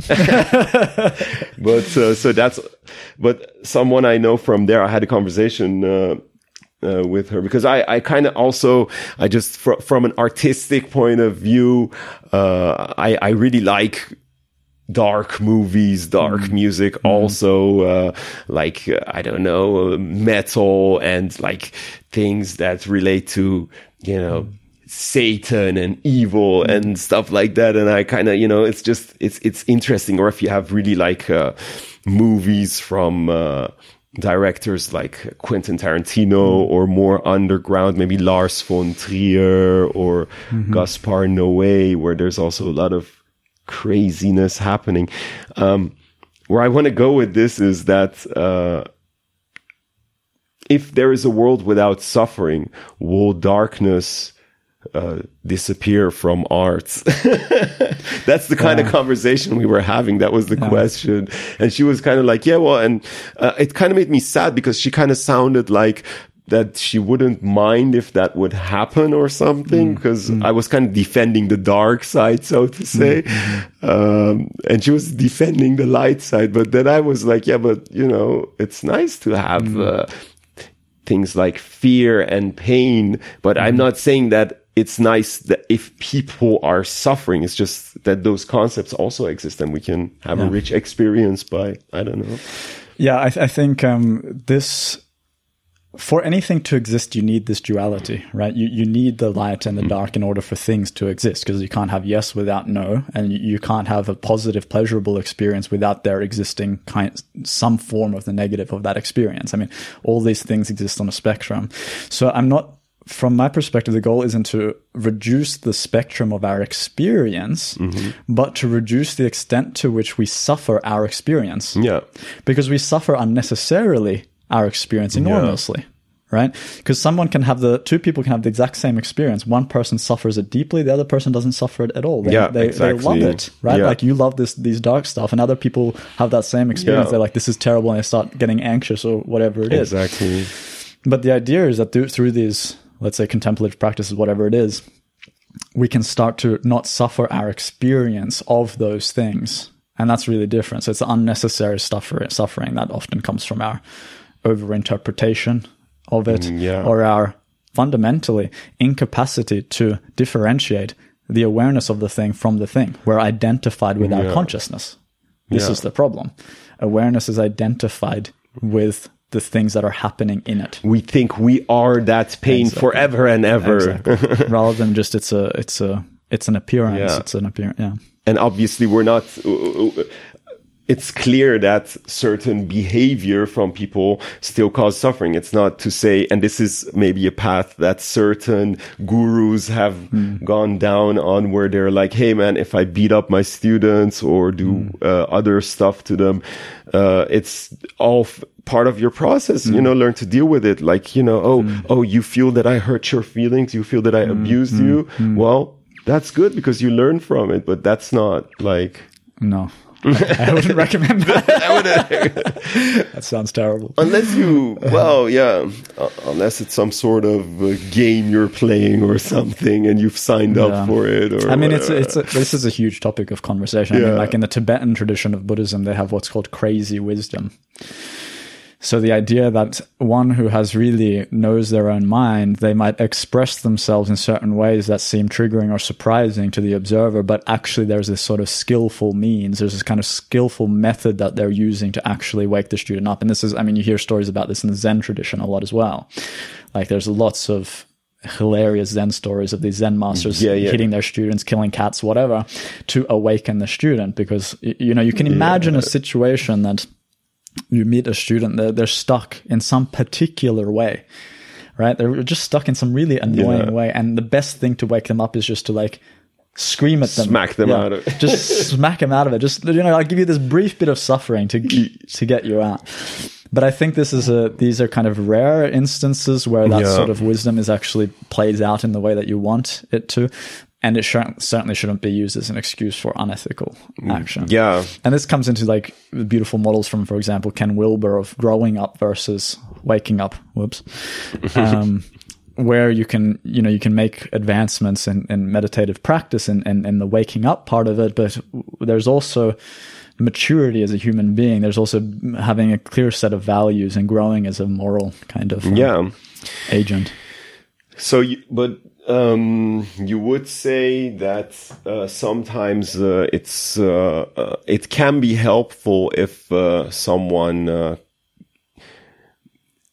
is externally hurt by a teacher or something in a way, but like, sure, I mean, potentially. I mean, think about all the experiences that have made you a better person. Most of them are hard, right? Yeah. They are a struggle. And if I think about my relationship with my Zen teacher for over 10 years now, basically he's just there to tell me that my bullshit is nothing. I don't think I've ever gotten kind of a pat on the back for anything in this time that I've been practicing. It's just, you go to this person who's just there to be a mirror. You bring your crap. You think you've found some interesting spiritual experiences, and you're like, check this out. How cool is this? And they're like, that's nothing. Don't worry about it. And you're like, oh. And then you go back until you stop doing that. And so it's not there. The teacher is certainly not there to just pat up your ego. I mean, it's a hard journey to give up our projections, and it's a lifelong journey. I remember like when I went on Vipassana, I never managed to do like a 7-day meditation thing. Maybe someday in the future. I don't even know if that's really what I'm mostly interested in, but I mean, you know what you're signing up for, but the moment, I was there, and after the first day, I already I was like, no, I just want to get out of here. When I discovered okay, this is years ago, and I was really also I didn't have much experience with meditation at all. I just thought, let's do a 7-day retreat. And I was there, and when I found out that I had read all the little signs in the building, nothing else to read. And then I was like, let's take a walk in the garden, and it stops after 50 meters. I was so confronted with the reality of, you are just here with your own bullshit, and you're just going to sit with it, and there's nothing else to do, and you don't make contact with the others and stuff. Then something in me was like, let's go. And I quit, and, but it's profoundly difficult. Yeah. It goes against everything that we're taught to sit quietly. It goes against every evolutionary response to continue the pursuit of whatever it is, sex, money, power, our pleasurable experiences in our body, to just suddenly just have all of that taken away and saying, hey, no, I'm going to sit completely still. I mean, it just goes against the whole survival response of the body. So there's things that come up in that moment are super deep. Do you think it's really a requirement to be able to have practiced this long sitting for people to really benefit the deepest from contemplative practices, or do you think some habits die really hard? And in my experience, it's possible to have sudden discoveries. It's possible to have moments of profound progress, for sure. But usually the old habits, they come flooding back in. So we can have a temporary experience of some sort of profound insight. But unless those habits of prediction, of inference of the mind and the body are tamed through doing this over and over again, clarifying, they tend to come back, and they come back with force because they want to they want to be there. I mean, it's a homeostatic process. Everything that exists wants to continue to exist, and that includes these habits of our mind. But that said, I don't think it needs to be a painful process. So some traditions, like you take Goenka Vipassana. Yeah, exactly. You're freaking sitting there body scan. This is the first retreat I also did. You sit there for 10 hours a day for 10 days, and all you do is scan your body. That's freaking brutal, man. And it's painful, and it's, in my opinion, And I say this with a lot of humility because I don't know for sure, but to me, it's not that quick. Like I just think it's a route where you really do go through things and you face everything in a very detailed way. But there's a lot of suffering to pass through. Eventually, the practice would develop to a point for sure where that suffering diminishes considerably. But it's still a huge investment of time as well. And if anyone's drawn to Vipassana, I think, hell yeah. Do it. Actually, I'm a Vipassana meditator myself as well, just not body scanning per se. But still, body scanning, if that's what you're into, hell yeah, keep going. That's going to help. But if that's not what you're into, there are so many different ways to do this. This is like a tiny aspect of the Vipassana path is the Goenka Vipassana. Even within the Vipassana tradition, which is just one tradition of Buddhism, which is just Buddhism, and there's this whole contemplative field. There's the spectrum of practices is so enormous. It's like incomprehensible. But in the West, we've gotten a little bit caught in this Goenka Vipassana because it's accessible, which is so beautiful. It created this incredible system where you can go sit for free for 10 days and you have centers all over the world. It's a huge service to humanity. But that doesn't work for a lot of people. Both because of the suffering it can cause, especially in the initial retreats, but also if you have any tendency towards psychosis or these kinds of things, it's too hectic. It's you also sign up that you can't do it if you, and some people don't know that these things are latent, that they're very open in this way. And so there's so many different practices that are potentially so much more like heart-based, so much more calming, so much more peaceful, so much more in the domain of being, of presence, of gentle inquiry into your own nature, that are so profound, so deep, and actually, I think, go beyond Vipassana eventually. Vipassana also goes there, but through a particular round. Because one way you can think of what's happening in Vipassana is that you begin with, first of all, focused attention practice. So now you take your attention, you focus on one thing. This is like the first thing you do in the first 2 days of the Vipassana retreat, right? You focus the mind. So you bring the mind down to a quieter place. It's a little bit quieter. Then you start to practice Vipassana in order to gain insight into anatta, anicca, and dukkha, impermanent suffering and not self. And so you start to see that all the phenomena of your experience are made up of these characteristics. You start to see that they're kind of spontaneous. You don't have control of them. There's no self nature to them. It's not you, basically. So you start to disidentify from your sensory experience. But there's something very fundamental still left, which is that which is observing the experience. And this is also a construct that needs to be given up. And so after seeing that the phenomena is like this, then one also deconstructs the observer. So one also starts to practice mindfulness of the observer at the later ends of Vipassana practice. But just to finish this thought, it's like you go through this gradual deconstruction, but to get to that stage of deconstructing the observer, you might be practicing for decades. This sort of Vipassana approach. Other practices, they kind of skip putting the attention out, and they actually start to inquire about attention itself, the observer itself. Where does it all come from? Where is this experience coming from? And who's observing it? And if you can do that with a tranquil mind and with some samatha, so some already stability and focus in presence and being, then it's possible, I think, to go to the same places, but with less painful body scanning and meditation. And this is an empirical question, something we can do in the lab. But as someone who, and I'm only 30 years old, so I have still so much to learn. But I have really been this person who jumps from these different meditation traditions. But like, I'm kind of obsessive, so when I dive into something, I like go all the way. Like, I'll find the best teacher I can, I'll sit and I'll do it like crazy. As you know, I was a kickboxer before this, so I took this kind of mentality of a fighter into it, which is terrible in some ways, and in other ways it's useful. But in my experience, there's softer routes. But the thing is, there's also unique things to be discovered through, for example, these outward sort of meditations like Vipassana, of putting the attention, because then you learn how the energetic system works, you learn how the body works, you learn these three characteristics with more detail. So if you go, for example, into non-duality and the Advaita Vedanta traditions, that's more direct in my experience. It goes straight to the source, like go.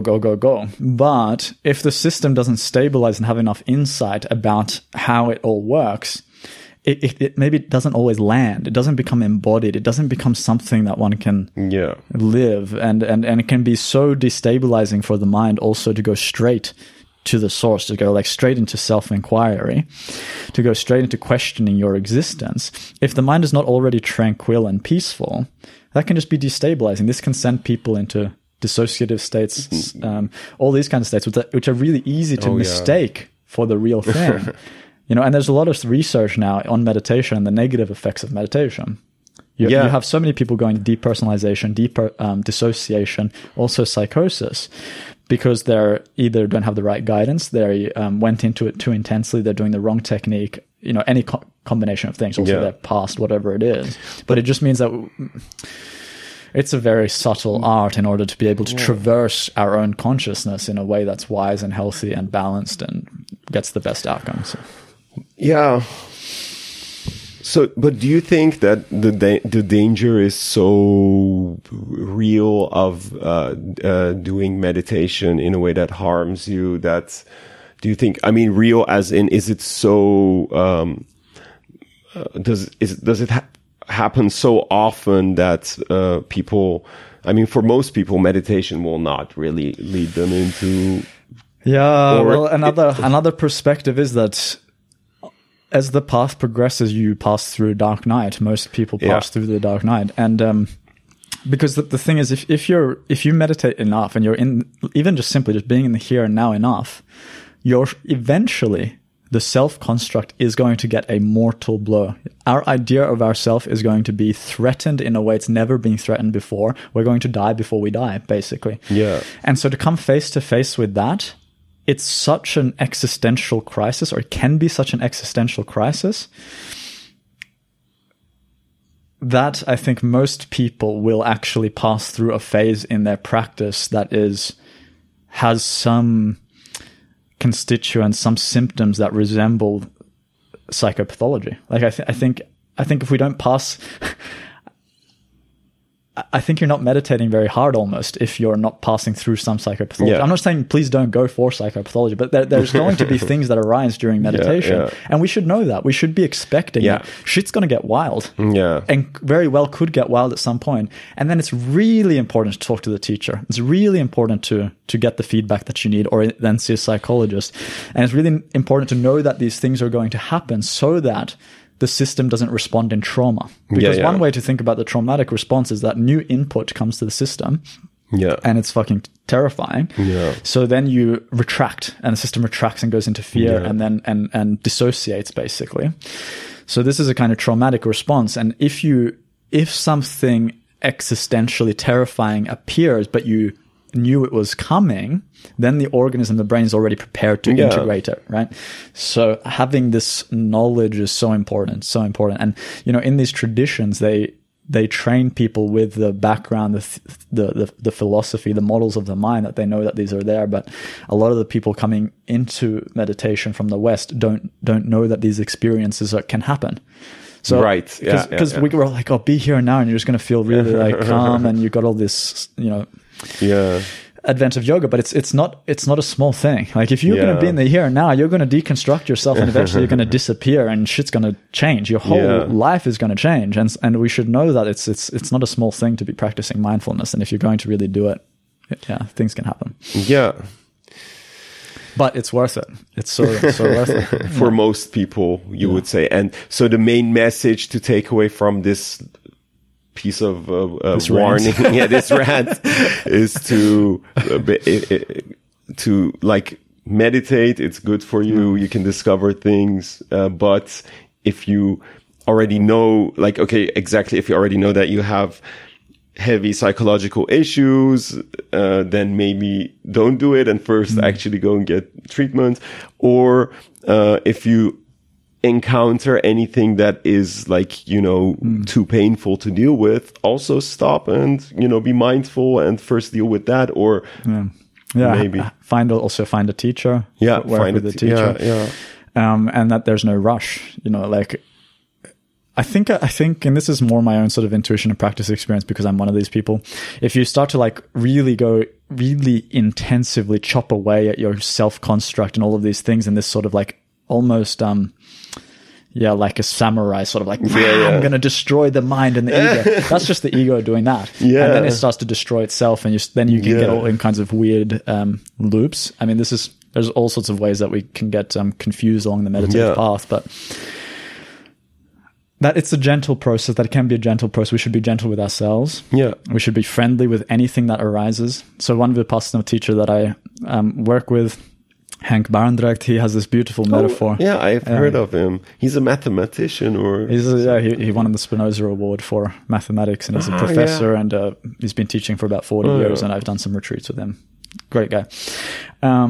So he has this one teaching in his Vipassana approach, which is like everything that arises like a visitor. Yeah. And we should greet them in like as if they're a nice visitor in a house. Well, how would you treat someone who comes and visits your home, right? And then I think I added this, I can't remember if he said this, but what I started to imagine when I was meditating sometimes is like, even when painful things arise or weird thoughts, whatever it is, it's like I have a cup of tea and then I like cheers them with my cup of tea. You know, tea has this like aura of peacefulness, whatever. So it was like really helpful for my mind. These things, I'm just like cheersing this thing with a cup of tea. It sort of lightens the whole atmosphere. Yeah, that's kind of my experience actually too with meditation, that it actually softens the pain more than creating harm. But and you can think of the whole approach actually as a softening. It's a deepening and a softening of our expectations, of our constructs, our ideas until we come to rest. So how did you get on this path of becoming interested in meditation, neuroscience, etc.? Like, what happened for you in your life? Well, where to begin? I guess curiosity, I think, is like at the heart of my being since I was a kid. Like I was this freaking annoying kid who was just like asking questions about everything and nonstop talking. And so I grew up in a really Christian home. Oh yeah. And so my mum would always get into conversations with the pastors because they would be annoyed that I'm asking all these questions, like always kind of inquiring, this mind just I got to figure this stuff out. And so I was kind of a curious kid. I was kind of also very rebellious, and I was good at some particular kind of tasks. Like I was good at sport, but also math, for instance. Like I was always really kind of top of the class in math. But then when I got to high school, I just went full rebellious, basically. I mean, I was still deeply curious, but I just became a bigger pain in the ass, basically, to my teachers and kind of everybody else, I think.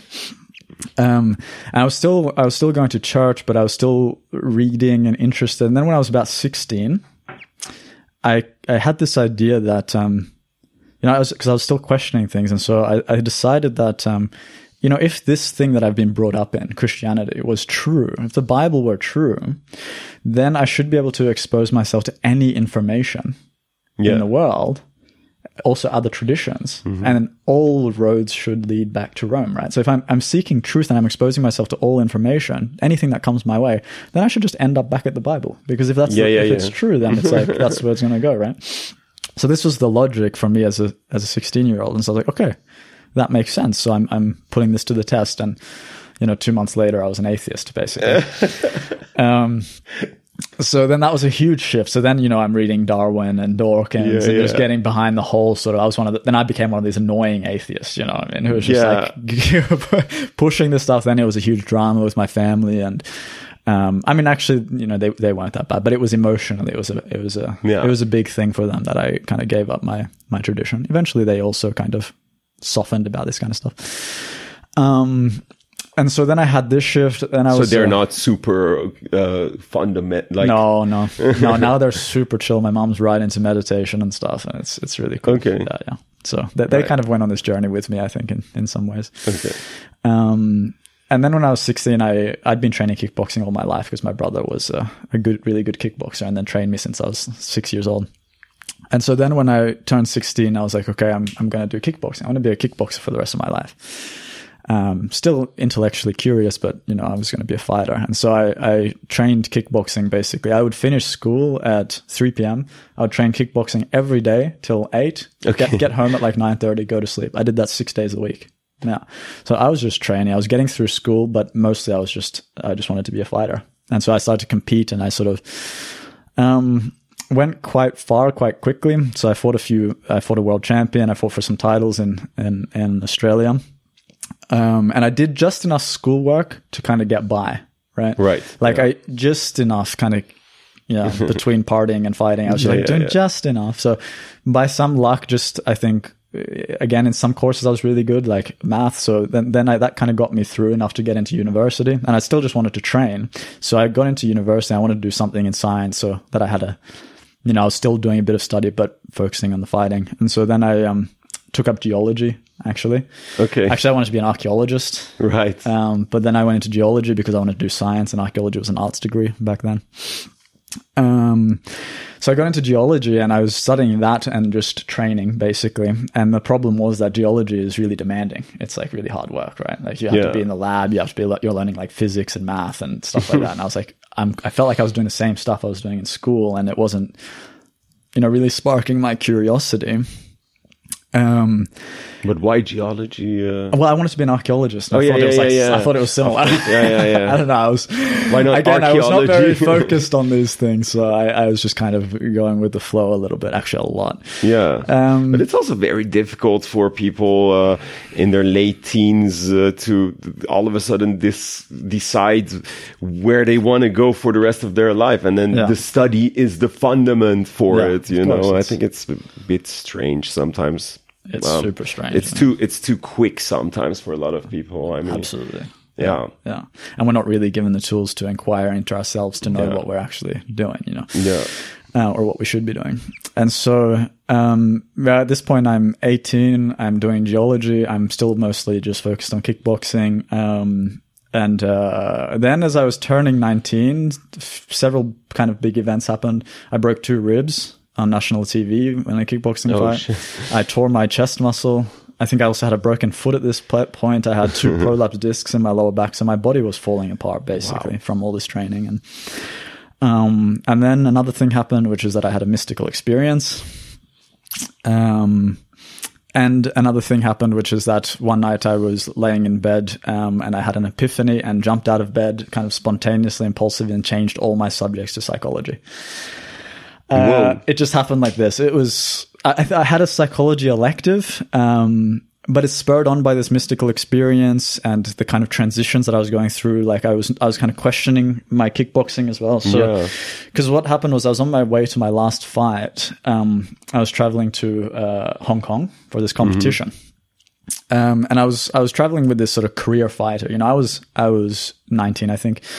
The other guy who I was traveling with, he was probably 30 something. And we were just chatting. He's been doing this for, 10 years. And,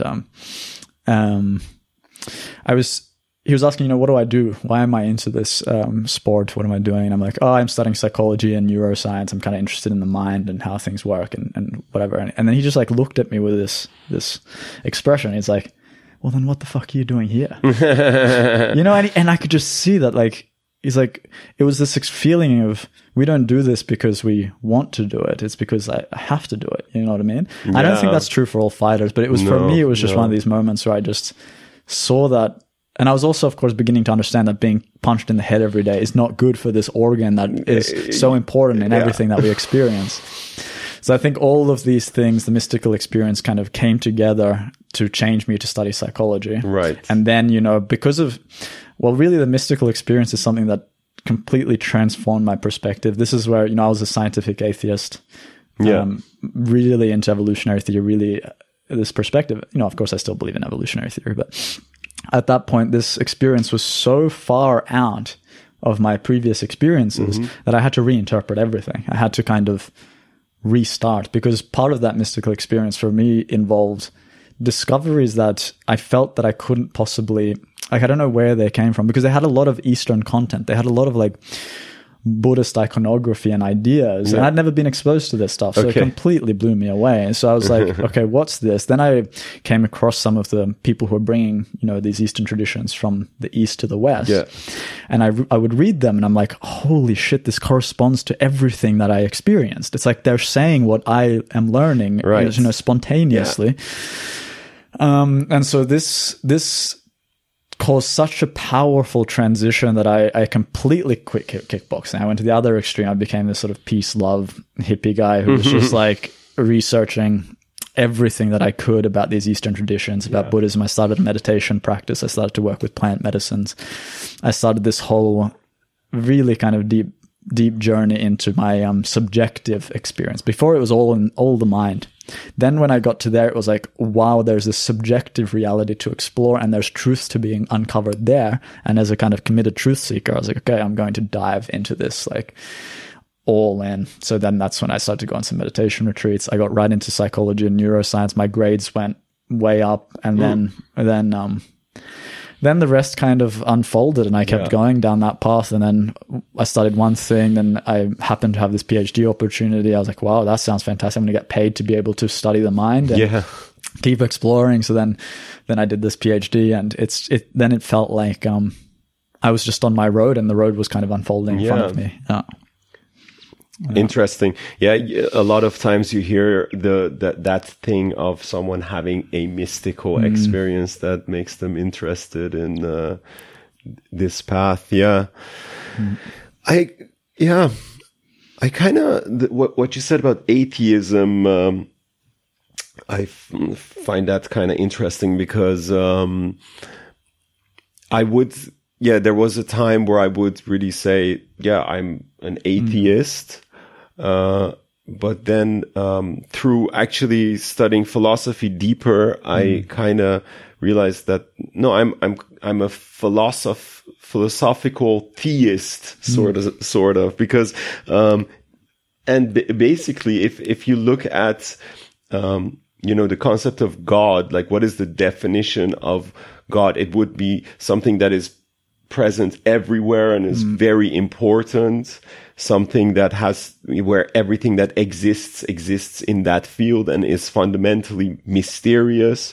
Well, all of those things kind of apply to consciousness, awareness, sort of. So I would say, like, consciousness, has a lot of these divine properties, and, I'm not talking about some imaginative man in the sky, woman in the sky, whatever, who defines, the laws we have to live by or something. But that's beautifully put, because I remember you shared this idea with me sometime in the past, and I was actually really struck by that. It's a really cool insight, because all it is, these are just terms, right? Like, if you take God, first of all, it's just a word. Like, let's just admit that, like, it's just a freaking word. And then you're like, okay, well, what properties does something that would be a God have? Like you're saying, it's kind of creative. It's things are happening. It's omniscient. It has these certain qualities that we might use with that word. Yeah. And then you go, is there something in our experience that meets those qualities? Yeah. And then you're like, well, awareness kind of has the quality of, it always knows everything that arises. Yeah. Right? Somehow within that field of awareness, everything is being created, using that term a little bit loosely. Yeah. So it has this omniscient principle. It's creative. It's also kind of all powerful, because nothing happens without awareness. Yeah. And everything happens in this field of awareness. Yeah. And then you're like, well, I can see why someone would call that God. Right? Yeah, definitely. I think the thing is, like, with a lot of words, people immediately jump into a discussion about, like, does God exist, without actually, define it first, and exactly. Also, free will is a whole field where people just immediately jump into a discussion about if we have free will or not, without really actually thinking about what free means and what will means, and if these two words even, like, how are they grammatically or how do you say, ontologically related? But that's a whole discussion on itself. Hey, but I also wanted to ask, I don't know how much time we have now, but because you're also interested in all these things, is there anything in your own journey that sort of brought you here to doing this first podcast, man? Many things. But I guess, what I could go back maybe when I finished. Well, I have a master's in cognitive neuroscience, brain and cognition, and my research had nothing to do with meditation and stuff like that. But after graduating, I was really in a kind of a bit of a psychologically dark state back then, and I really didn't. I didn't have the motivation or energy or focus or discipline at that point to really continue a career in science, I guess. Also, during high school, I was also someone who's doing a lot of things and kind of just getting by with grades that were okay-ish just because my mom was, shouting at me to study. But I don't know, I was just busy with a lot of things. But I was very interested in actually the subjects of philosophy in high school really sparked a lot of interest in me. And if my old philosophy teacher is watching, thank you very much. I tried to find your email actually to thank you, but How good are those teachers that we have that you just never forget? Exactly.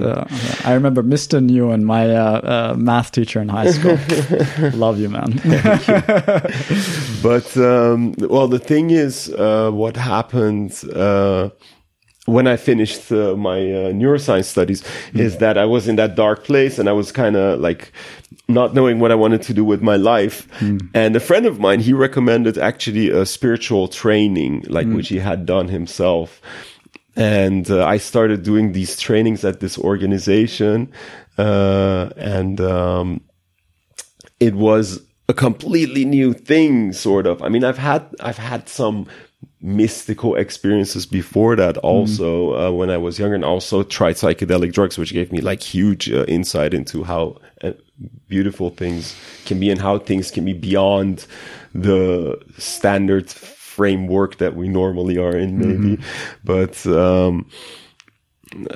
what happened is, because I was in this spiritual training organization, I was a very, I would say, skeptical, kind of trying to be rational, scientific person, but they were also working with things like astrology and magical thinking, attracting something purely with the mind, like a very pure form of law of attraction, or very fundamental. And I kind of started believing in those things. And some of my friends were like, whoa, what happened to Navid? And there was a lot of things involved. It was a new community for me, and it was charisma was involved and good teachers, and that there was also a lot of valuable tools about coaching yourself and stuff in there. But there was also things that were, very unscientific, so to say, about it, and things that I actually knew before that. I knew kind of okay, this is more based on something like astrology. It's more based on tricking your mind into picking up lines from a story that resonate with you, and etc. But then at one point, I kind of got out of these organizations, after 1.5 years of being really involved, and I kind of, my rationality came back, sort of. My skepticism came back, and because of a book I read called Spiritual Enlightenment, The Damnedest Thing. Do you know that book? I do know. Oh my God.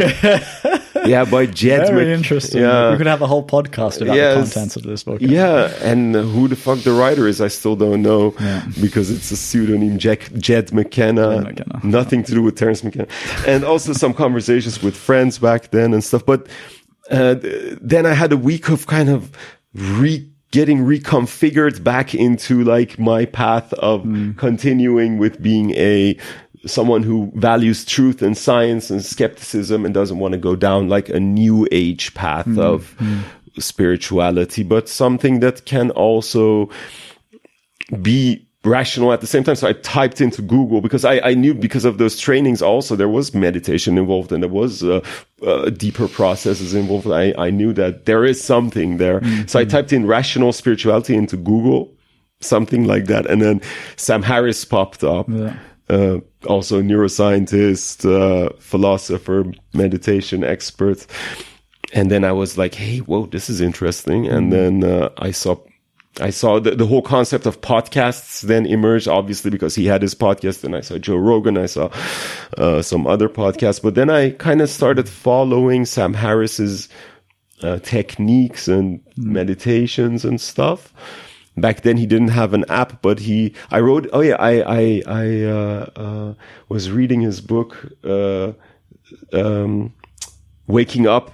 So a Guide to Spirituality Without Religion is the subtitle, I believe. And there, how he describes, like how he gives instructions for meditation there. And then at one point he's like, okay, first learn to focus on the breath. And then later he went into like, okay, now focus on a certain object. I'm not sure about exact instructions, but then try to point attention back to the observer, and see if there is anything to find. And when I did that, it clicked for me. I was like, wow, whoop, no, actually the observer is just another object in awareness. So, whoa, the no self thing from an experiential point of view, it really clicked. Yeah. And then it disappeared. It was kind of like, I remember like I was sitting in a train watching like from the window outside, I was reading, and then I think I was doing that, and then I was like, wow, this is interesting. And then I got deeper into it and then did more meditations, and basically Sam Harris has mostly been my virtual teacher in this path since then. And nice.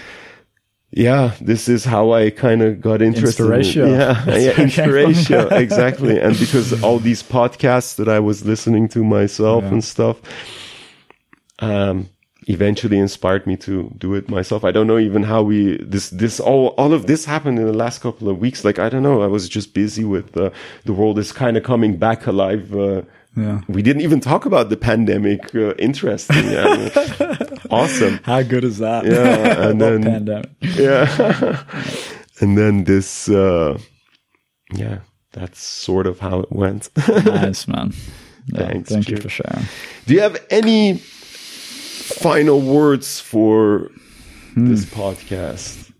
Any final words? Or maybe, man, it's been so rich. Yeah. I've enjoyed this so much. I feel like we've covered such a beautiful spectrum of things. And, and we should get back together again and for sure have this conversation. I don't know. I don't have much to say. I don't really, usually people sort of share their social media or something. The only thing I have is Twitter. So if anyone wants to follow me on Twitter, they can. What's your tag? My name, Ruben Laukkonen. But you can find me also on, if you look up Ruben Meditation Amsterdam, you can find Ruben Laukkonen. And then you can also, I have a website, so at least you can read RubenLaukkonen.com. Yeah, exactly. Yeah. So there's some articles that are also for a broader audience, but mostly science. So that's it, man. And I hope everybody enjoyed it. I enjoyed chatting with you a lot, man. Awesome. Yeah, me too, man. It's been, time flies, actually. Yeah. How long do you think we've been here? Well, I can look at my clock. I think 1 hour, 40 minutes or something. Perfect. Yeah. But time doesn't exist anyway. In the here and now is all. It's all a construct. It's all a construct. Yeah.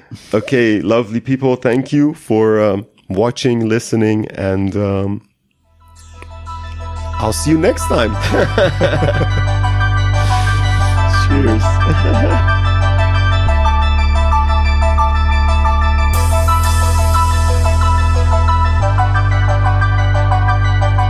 I hope you enjoyed this episode. As of early 2022, I will release a new episode every 4 to 6 weeks, and this will probably increase in the future. If you want to support me in making this podcast happen, you can do this through a monthly or one-time donation. Check out inspiratiopodcast.com or the episode description in your podcast player. Thanks a lot for your support. Also, if you want to know when a new episode is released, you can sign up for our newsletter also through the website or check the episode description. And I will only send you an email if there's a new episode, nothing else. And see you all next time.